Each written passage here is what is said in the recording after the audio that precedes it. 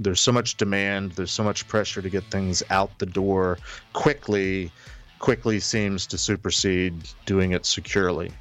Today on TechNado, we're talking with Security Weekly's Jeff Mann. We're going to hear all about his day job and learn from 30 years experience in the IT industry. It's all coming up on TechNado, starting right now.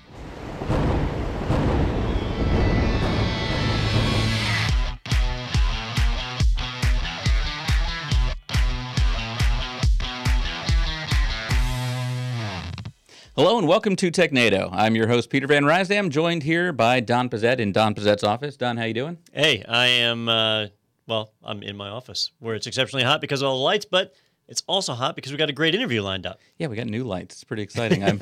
We look good, don't we? This is someone that we actually talked to, I guess not on the podcast, but we talked to last year when we were out at Wild West Hackin' Fest. It was you and Daniel at the time, and so this is someone we've got some history with. Oh, yeah. I originally met Jeff Mann at Paul Security Weekly, right? I've been out there to their studios a couple of times, and he's a regular host over there. Great guy, just a font of knowledge. He's been involved in IT security for a long, long time. So he brings a pretty neat perspective versus a lot of the people that are out speaking about all this rapid change. He kind of sees all the trends from a much larger view, which I always value. But we run into him at conferences. Wild West Hackin' Fest is a great example of that. He's just a great guy all around to talk to. So it's a neat chance to kind of catch up with him and see how things have changed over the last year. Yeah, and I brought up his LinkedIn page, and he just keeps scrolling and scrolling for all the cool experience, and every one you're like, oh, wow, I want to ask him about that and ask him about that. So we do get to ask him about a lot of those things. So let's go ahead and take a look at that interview that's coming up right after this on TechNado.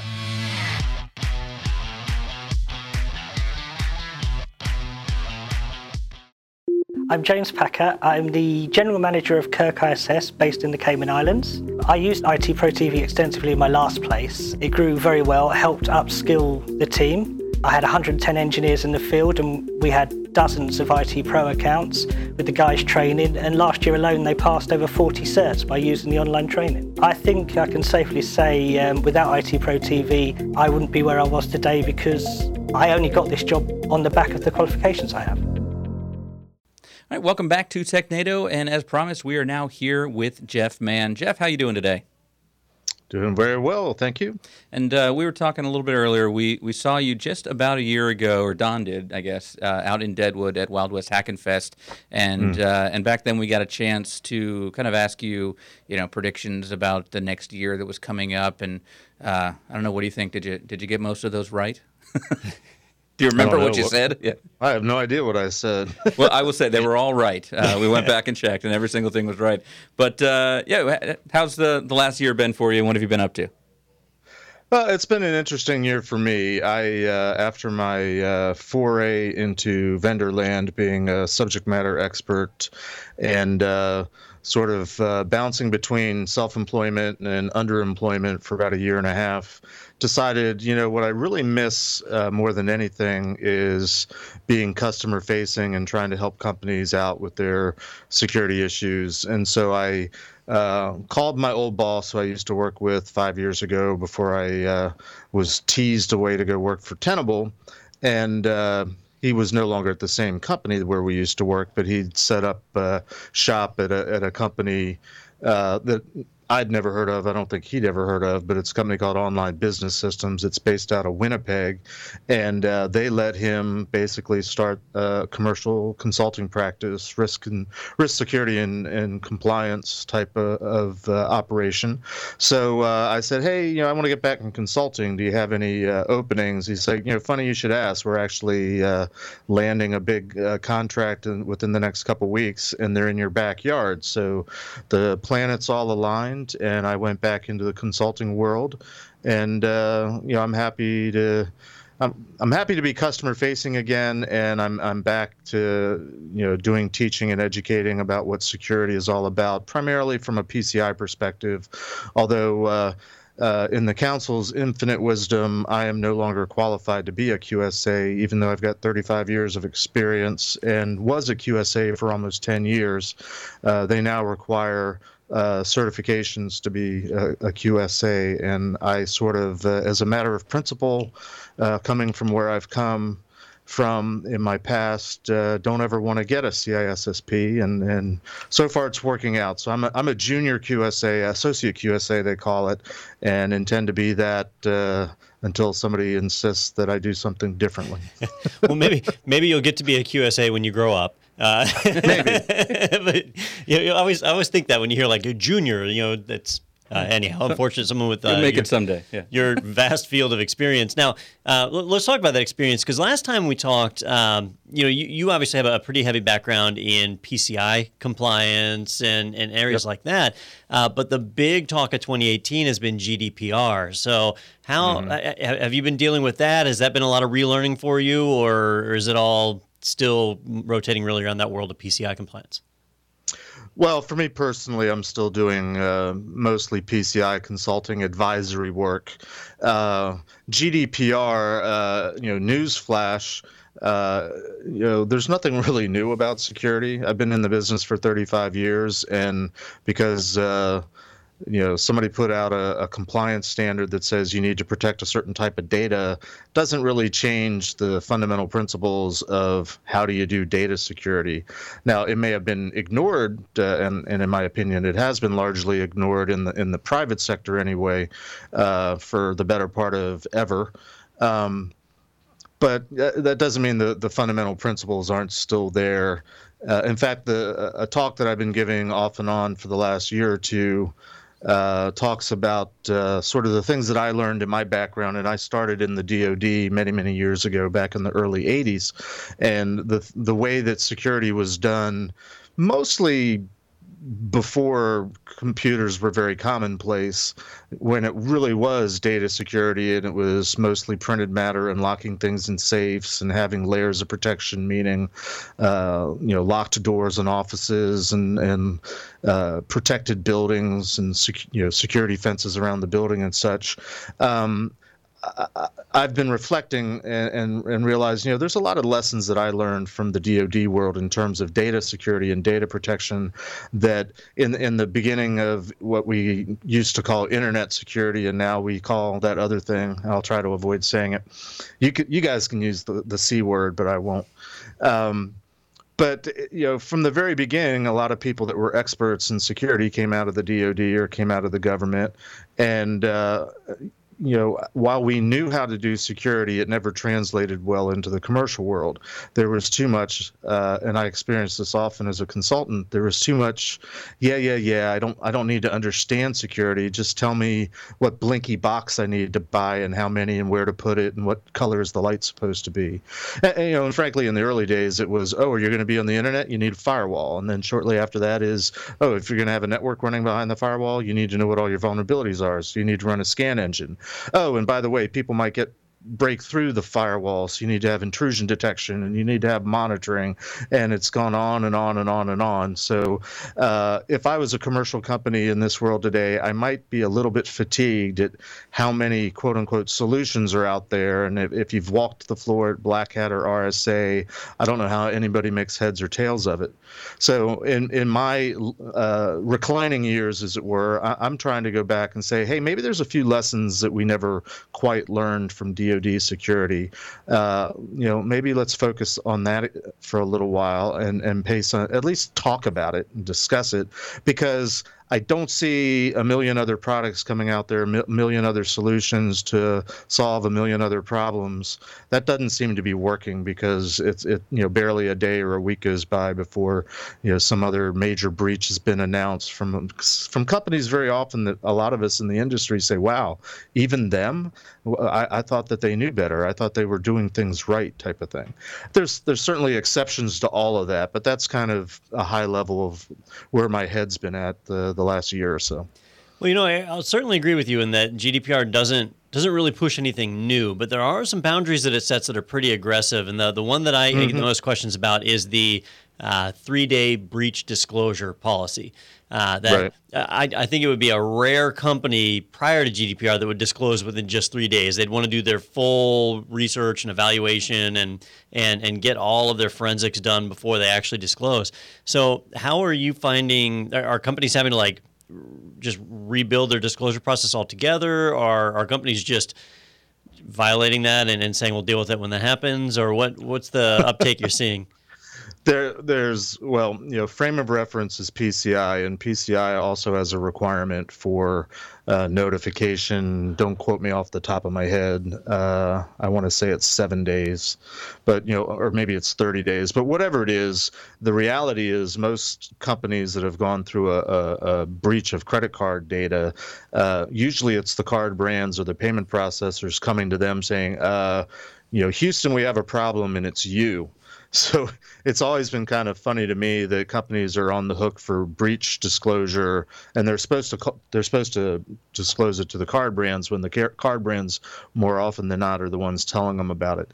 Now that differs slightly with GDPR, but in terms of planning perspective, disaster recovery, all that type of planning that goes into it, for the companies that I've been exposed to and discussions I've had with other industry professionals, I would say it's more the category of people aren't doing a lot yet because they're kind of waiting to see what's going to happen, when breaches start to occur that are GDPR related, and what are the lawsuits going to look like, and what's the case law going to, come down to in terms of amounts of fines and the severity of the fines and stuff like that. So, from what I've been seeing, and I will concede that it hasn't been a lot of focus for me in the last couple months anyway, but from discussions that I have had with people, it's much more of a wait and see. So I don't think companies are doing a whole lot to plan ahead, other than maybe change the 30 days to 3 days or whatever it is in their procedure document. Now, you mentioned that OBS is based out of Winnipeg, and Yep. It got me kind of thinking.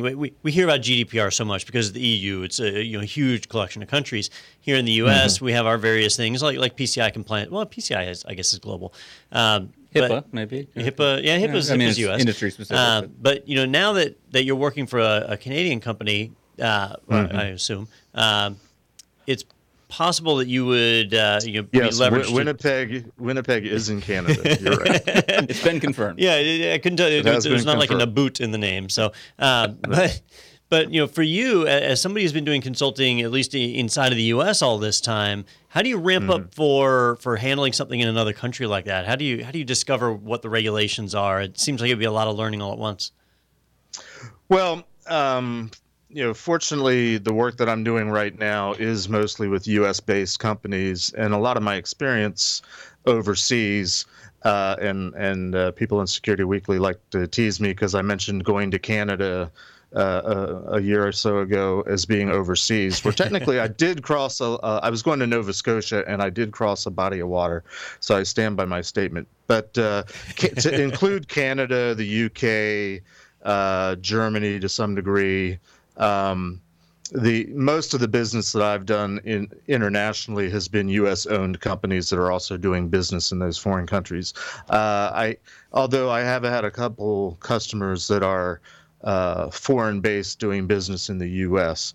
The big differences are in terms of, obviously GDPR is the big one right now. Knowing what the rules are, and this is true in the U.S. as well, because it varies from state to state. You need to know what the local laws are that govern the company, where they're headquartered, where they're doing business. Most of the companies that I'm dealing with are larger, and they have internal groups, whether it's their general counsel or whether it's their internal audit group, or they might have a GRC, governance, risk, and compliance group. They usually are pretty good about doing it on their own and being aware. So usually it's me asking, hey, do you know what the laws are in all the countries you do business with? Yes, and here it is to demonstrate. GDPR has certainly got a lot of attraction this year because it's new. And as I said, I think a lot of companies are just kind of waiting to see what happens. The couple things that happened in the last, I've been traveling so much, it's hard to keep track. Was it Facebook or Google where people in the last month or so were like, aha, I wonder how this is going to impact GDPR. But I still think it's a wait and see type of effort. That's been my personal experience. Even though my company is based in Canada, I'm doing a lot of work in the U.S. still. My current customer is U.S. based, and we're focused on PCI right now. GDPR is sort of a nice to have, but despite what people say about PCI being a bare minimum compliance standard, you'd be surprised how hard it is to actually follow it if you're trying to do it right. So. We're talking with Jeff Mann of Online Business Systems, and Jeff, I want to switch gears a little bit. You mentioned you were at Wild West Hackin' Fest. That's where we saw you originally about a year ago, but you were there again this year, and you did a talk called "What Are We Doing Here?" So, did you mean specifically what are we doing here in the middle of the Dakotas, or what was that talk about?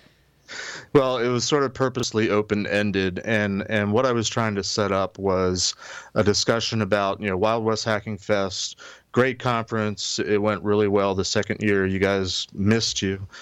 We were back at the cigar shop again. But they moved the conference down into town, so it was all downtown. We didn't have to go, traipsing a mile or two up the hill to the lodge where it was last year. But what I was trying to do is I go to a lot of conferences. I hear a lot of people talking, especially in the hacker conferences. Everybody's talking about vulnerability this, vulnerability that, threat this, threat that. We're in the security business and so on and so forth. And it's sort of a spinoff of the talk I was talking about earlier about DoD level security. When I learned security, I learned something called the risk equation. And at its most fundamental level, I try to simplify things. Risk is a function of vulnerabilities, threats, and the way I learned it was countermeasures, but I would submit to you that you can substitute security for countermeasures. And what I was trying to introduce is just to get people thinking and to get people talking is our industry, the security industry, seems to be 90% focused on vulnerabilities, whether you're pen testers finding them, scanning services, vulnerability management, all the different product companies that are out there. Certainly there's lots of talks at conferences about, I just discovered another O-Day, which is based on this vulnerability or that vulnerability. My supposition is, if you look at the risk equation, vulnerability is one variable, but security is another variable. So maybe all the things that we talk about vulnerabilities, like configuring systems, changing default settings, writing secure code, maybe that's not security at all. Maybe that's just your job. If you're a system administrator, secure your box. If you're the desktop administrator, secure your desktops. Security is obviously a function, but it's a part of your daily job, whereas security, according to the risk equation, is something else. And I spent a little time talking about that from a focus of vulnerability, and then a little bit on threat, because threat's a nice buzzword that likes to be bounced around, especially at the big vendor conferences. But sort of the same thing. If we identify threats, if we acknowledge that threats are people or bad guys or enemies or nation states or people out to try to make money off you, and there are people that are doing certain things, and what we often call threats in the industry, I would simply call attacks. But not to get hung up on the language, again, if that's a separate variable, if that's a separate element of an equation, then what is security? What else is there? So my question, what are we doing here, is we all call ourselves security professionals, but how many of us are actually doing something that's not directly vulnerability or threat related, and it's that something else? First, what is that something else? What else is there? And what are the things that we do? Not to say anything's right or wrong, but just try to I get frustrated when I hear all these terms bandied about at endless conferences and trade shows, and when you ask people, what does that mean that you're just talking about? They're like, I don't know. So I just, I'm trying to up everybody's game by, let's define our terms. Let's agree on what the terms mean. Let's agree on what things are and aren't. Maybe it turns out we don't have this huge labor shortage in security. Maybe we just need a whole lot more developers that are taught how to write secure code. And while that's security related, that's not security. Security is something else. Well, let's build on that by stacking some industry buzzwords on it. You mentioned the developers. It's time for buzzword bingo. There we go. So get your bingo card out. Developers. About 2-3 years ago, a huge driver started for not just the software development lifecycle, but the secure software development lifecycle, and actually people doing secure coding practices, which made a lot of sense. But then this whole DevOps movement started. And you've got developers who even the developers who have been trained to write secure code are now deploying infrastructure as well, using things like where they'll do Docker environments locally based on a Docker image, and they then deploy into production with it. And what I'm finding, and I'm not sure, I'd be curious to see if you've been finding the same thing, is that by taking some of the old sysops roles and pushing that onto developers who haven't really been trained for that, they're making simple mistakes. They're making mistakes on an underlying layer where their software might be secure that they're writing, but the underlying OS isn't, or the way that container is secured. Are you finding that's a problem for organizations? Yes. Next question. Or do you want me to embellish? Yeah. Well, what are you seeing? Well, you're touching on a lot of things, in your one example, and these are things observations that I've made in the last couple of years, going to too many conferences and trade shows. One is, flipping what I was just talking about around. There's a lot of people that have jobs that are important to this thing we call security, and within an organization in particular, that very often don't talk to themselves, don't talk to each other. They're silos. I see this very much when I do PCI compliance assessments, because part of that process is interviewing all the people that are responsible for all the different things that you're supposed to do for PCI. And so when we're talking about endpoints and desktops, we talk to the desktop people.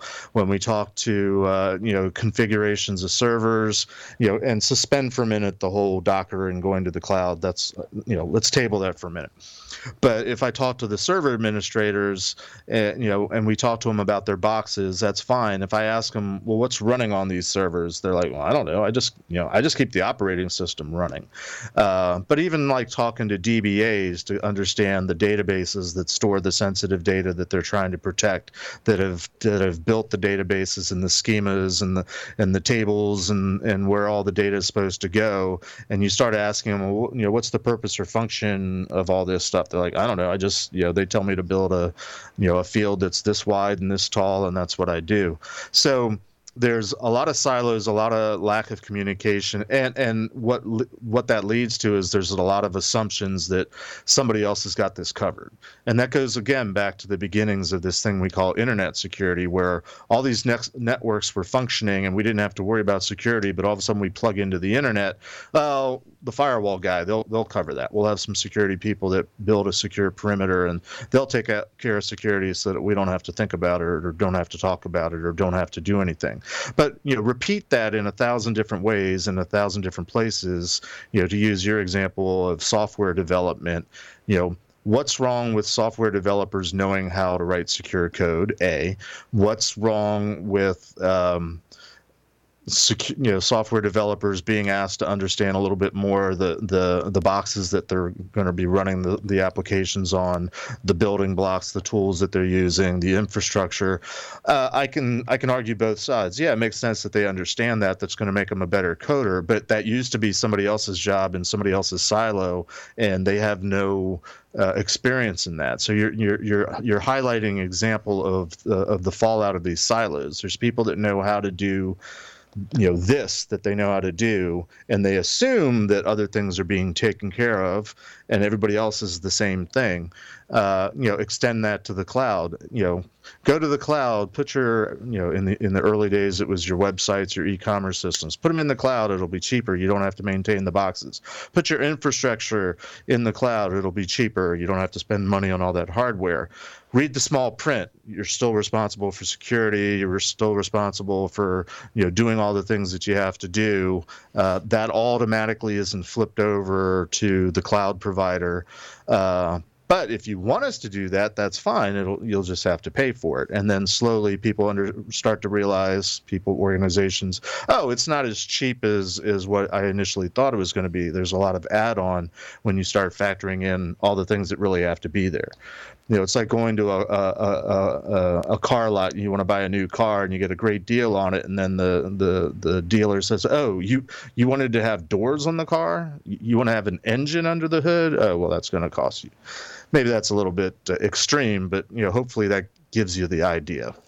Yep, and I do have a buzzword quota I've got to hit, so let me try and ramp this up a little bit. So the one that I've been seeing a lot is thanks to methodologies like Agile, where companies are trying to put out changes as quickly as they can, and they're doing continuous integration, continuous deployment, so CI/CD.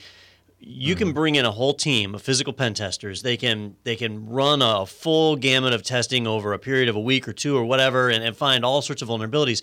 But if your code changes every single week, it's near impossible for these companies to stay on top of that and ensure security across the life cycle of their software, across the entire course of a month, better yet, a year, a decade. So, what are you seeing companies do to try and ensure security even after a test has been done, like if everything's changing? Well, you're mentioning, quite a few of the things that they do, and I, I'm a curmudgeon, and I don't like the sea changes that are happening.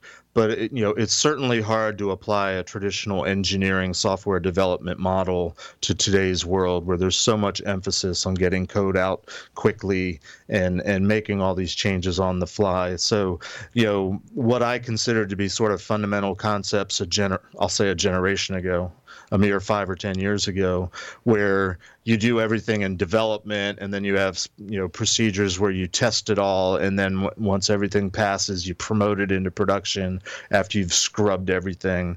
That's sort of what is prescribed in most SDLCs. And SDLCs say that you think about security right from the very beginning, and that always happens. It goes every step of the way in the design phase, and in the development phase, and in the implementation phase, and so forth. I don't know how anybody does it other than you throw up your hands and you do what I think is the least efficient thing to do. But if they're making money on it, I guess who can argue? But to test for vulnerabilities, to hire pen testers and application pen testers, and whatever automated tools you can get on your own, or you hire somebody to run the automated tools for you, it's still an after the fact thing. And that, as a security professional, bugs me that you're doing it backwards. But the concession seems to be, there's so much demand, there's so much pressure to get things out the door quickly seems to supersede doing it securely. So, one of the big arguments that I have with Keith Hoodlet, discussions, I wouldn't say it's an argument. He's passionate that there's no such thing as DevSecOps, that security is actually built into DevOps, and he wants me to go out and buy a book, but I refuse to buy a book and become an expert on it. But I recently worked at a company that could be construed as a software development company. I won't say who it was, but you can figure it out.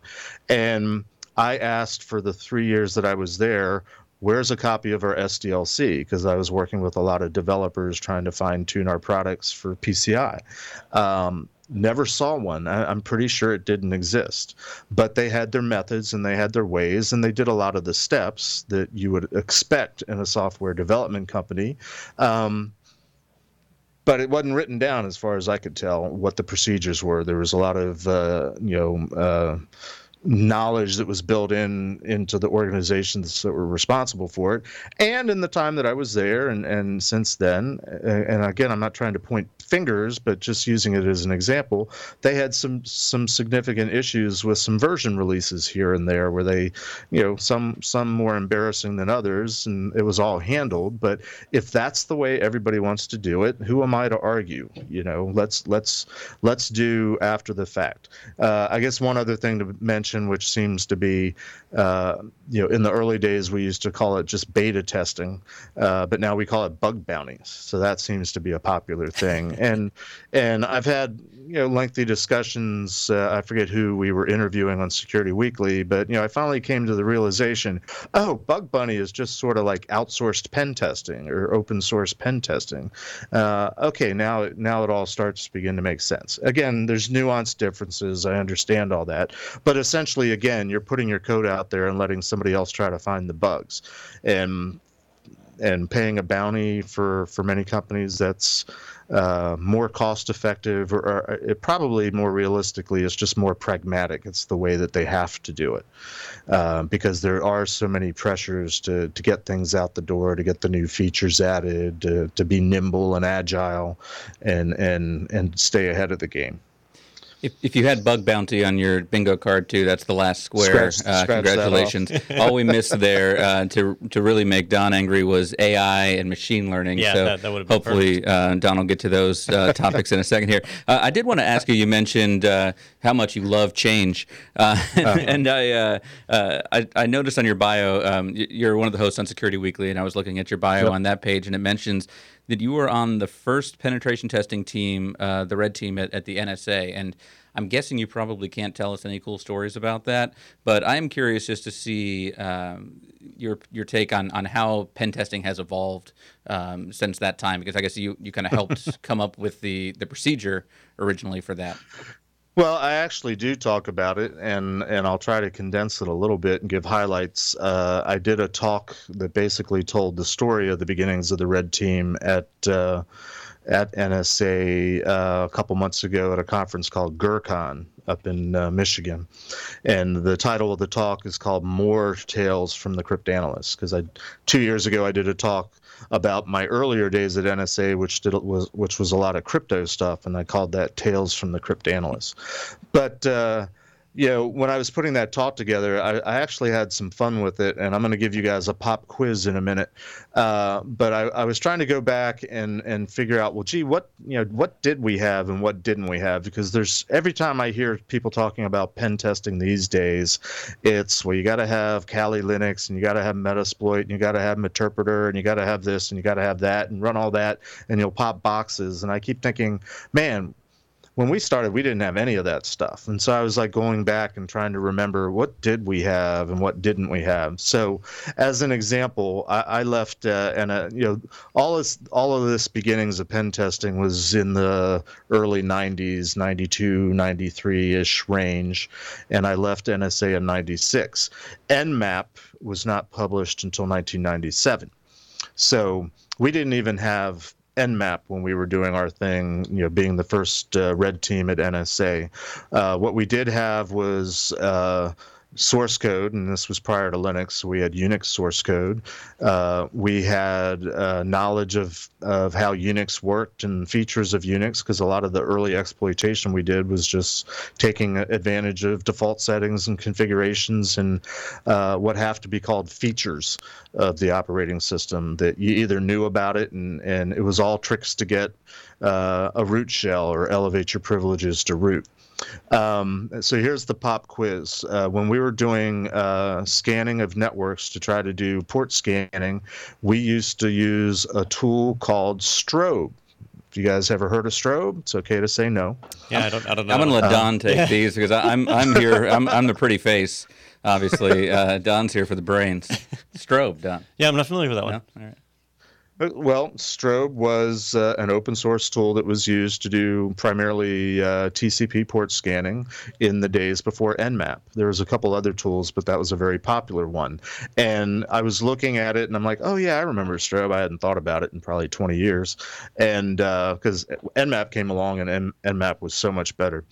But I was looking at when was the original release date of Strobe, and I noticed who the author of Strobe was.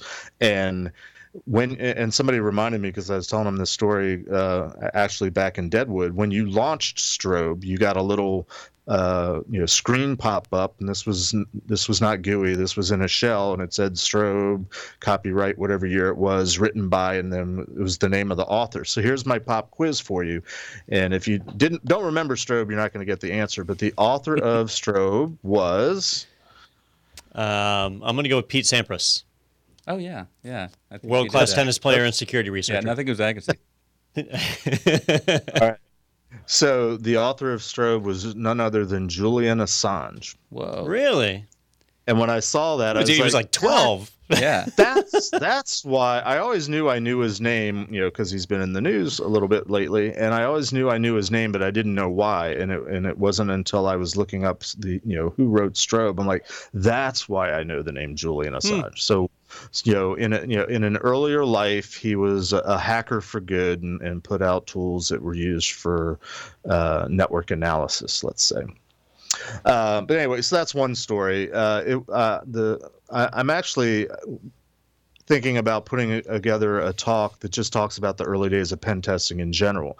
We didn't have methodologies, we didn't have SANS courses, and I've had many conversations with Ed Scotus to answer your question about how pen testing has evolved. I actually don't think it has evolved much, or not as much as I think it should. In fact, my foray back into the hacker community, which has just been in the last couple years, started with me going to DerbyCon and Ed Scotus giving a keynote entitled "How to Give the World's Best Pen Tests." And I thought, well, gee, I used to do pen testing. It'll be cool to see how things have evolved. And Ed knows this story. I've talked to him personally about it, so I'm not trolling him much in telling you this story. But I was kind of disappointed in his talk because he never actually defined what a pen test was. He never talked about goals of a pen test or what the scope of a pen test was. He kind of talked about, in the best of all possible worlds, you've got time and resources, and you get lots of juicy findings, and you just get to run amok and do all sorts of cool stuff. And I was sitting in the crowd thinking, my idea of a perfect pen test is you fail. And my first talk that I gave, which has been a few years ago now, again, since I sort of got back into the hacker community, was, do we still need pen testing? And my contention is, and it still is to this day, with very few exceptions, if you're doing a pen test to discover vulnerabilities, you're not really needing a pen test. There's other ways that you can discover vulnerabilities. It's not cost effective. A pen test, more often than not these days, should be when you're ready for it, when you have the maturity as an organization. You want to have a live fire test. You want to test your defenses. You want to test your detection capabilities. You want to test your response capabilities, whether they're automated or manual. That to me is the ideal pen test, is you're ready for it. And the idea of doing vulnerability discovery and finding misconfigurations and default passwords. And I've had many conversations with many, very elite, respected pen testers that, I ask them, well, how do you usually break in? And it's, there's a top 5 that usually has something to do with default settings, default passwords, trust settings, things like that. And I'm like, wouldn't you love to do more? Would you love to do different? And they all say, yeah, we would love to get beyond that. So I don't think pen testing has evolved or not, but we've gotten into this rut as an industry as using pen testing, and for that matter, vulnerability scanning tools to discover what's wrong with your network, rather than do all the things that you need to do in terms of processes and procedures and educating your developers and your admins to doing the security things that they should be doing as part of their job anyway. And then pen testing and vulnerability scanning is much more of a safety net and a trial by fire, a live fire test. That's my idealistic view of the world, and I realize that's not the way it works most of the time. But you asked. Yeah, it's tough to say. If you have a pen test where you fail to get in, does that mean that you have a great network or a terrible pen tester? It's really, I think it's tough to tell. So that's like the 800-pound gorilla of pen testing. Even if you do break in, you're never, and most pen testers, it's in their SLA or their T's and C's. They're not guaranteeing that they found all the problems. So you can pass or fail a pen test, and it doesn't really mean anything, because you could be popped tomorrow by something that they didn't look at, didn't encounter. Some new vulnerability or O-Day comes out. But what they do often do, which is good, is find the low-hanging fruit. Unfortunately, it's stuff that you should have known about or should have prevented already, like all the default settings and default passwords and things like that.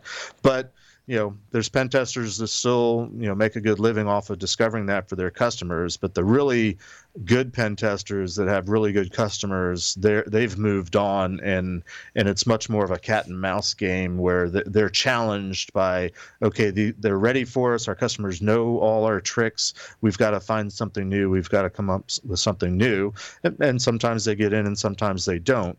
But those are very mature organizations, and I think they're the 1%. and there's 99% of companies out there that need security first, can't afford that caliber of a pen test, and really there's more cost-effective ways of doing security, I believe, than starting with the pen test. So I'll never be invited to another hacker conference again. But that's my opinion. Yeah.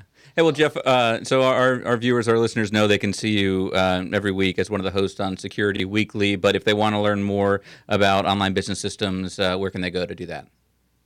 So our website is obsglobal.com, and our practice is called RSP, Risk, Security, and Privacy. So if you go to the website, there's some kind of drop down that says RSP or Risk, Security, and Privacy. That's our practice. We have consultants that have most of us have been doing this for 20 years or more. So it's a pretty senior set of consultants. We have a pen testing team that I think does a pretty decent job. They're not as well known as some of the companies we're familiar with, but that's okay. I don't think pen testing companies necessarily need to be well known. And we've also recently, because we're trying to reach more of those 99% of companies, we're venturing into managed security services as an offering, more of like, I think on lines of monitoring and detection and response, as well as a little bit of virtual CISO. But we're trying to, we have the expertise, and we're trying to get it to as many companies as possible in as cost-effective way as possible. Very good. Well, thank you so much for taking the time with us today, and I hope it doesn't take a year for us to talk to you again, maybe at one of the conferences that we're both at or something between now and then. Yeah, definitely. A year's too long, and I missed you guys in Vegas this past summer, so hopefully we'll connect somewhere soon. Sounds good. Well, thank you so much, Jeff, for taking the time, and stay tuned on the Technado. We'll be right back after this.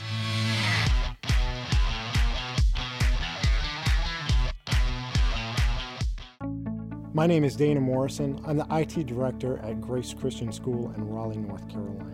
IT directors often hoard so much knowledge that it's hard for their team members to learn. IT Pro TV has given us the ability to level up our technicians to a point where they can decide, this is important for me to learn. I would recommend IT Pro TV to any IT team. It's just a great tool for any IT professional. All right, welcome back to Technado, and that was a great interview with Jeff, and I feel like it's one of those that if we didn't have a constraint of how much memory we had on our disk drives here, we could have talked for 4 or 5 hours. That was a lot of cool stuff. I'm already thinking of questions I wish I'd asked, like, when he started working for a Canadian company, how long did it take him to learn to speak Canadian? Sure. Was that hard to make that adjustment? Yeah, the language barrier's got to be tough, and the mayo on the fries and the poutine, all the things. I mean, ketchup chips. There's so much about Canada that you have to learn on the fly. I have no idea what you just said, but no, that was a cool one, and I think hopefully we can find a way to get Jeff on here a few more times. It sounds like we might cross paths at a few conferences coming up in 2019, so hopefully we'll be able to hear a little bit more and talk in a little more detail about some of those things that we talked about on the broad level today, and hopefully we'll be able to complete our buzzword bingo cards. We were close. Yeah, I really think we need to manufacture those. Somebody probably already has that, but or a drinking game or something. It could revolutionize the way we do interviews. By the end of it, if it's an interview like that, it will be stumbling over our words by then. But thank you so much to Jeff for joining us there. But we want to let you know about a few things before you go. First of all, we've got some webinars coming up. Definitely head over to itpro.tv/webinars. You can see all the ones coming up that you can sign up for, as well as all of the archived webinars that we have on there. So you can go back and watch any of them on demand and learn all about whatever it is we were talking about that you missed. And we'll definitely have some great new topics coming up to sign up for as well. Also, want to let you know about a special offer from IT Pro TV. We're doing a 30% off promo for anyone watching or listening to the Technado. To go to go.itpro.tv/Technado. You can get that coupon code. We've also got a 7-day free trial when you sign up for an individual premium or standard monthly membership. So head on over there and check us out. Can't hurt. No obligation. Cancel anytime. All the buzzwords. Operators are standing by. Offer expires while you wait. Yeah, I'm going to do a marketing card there as well, and that'll be the backside of it. So act now. Hurry. offer supplies last. Well, supplies last.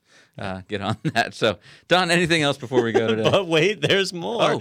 No, that's all we've got for this week. I do want to remind you all to reach out to us on social media if you have any questions, suggestions. If you know anybody who would make a great interview for IT Pro TV, for TechNado, for any of the various commercial medias that we create, we always love to hear from you, the public. That helps us to basically figure out what content to throw on the show. It's always a lot of fun to interview people, so we're always looking for new interview victims, subjects, whatever you want on to call all them. of our commercial media. That's right. It's our commercial media empire, I think right? that's a word. Yeah. Yeah. All right. Well, thank you so much for joining us on this commercial media today, and we'll see you right back here on TechNado next week. Thanks.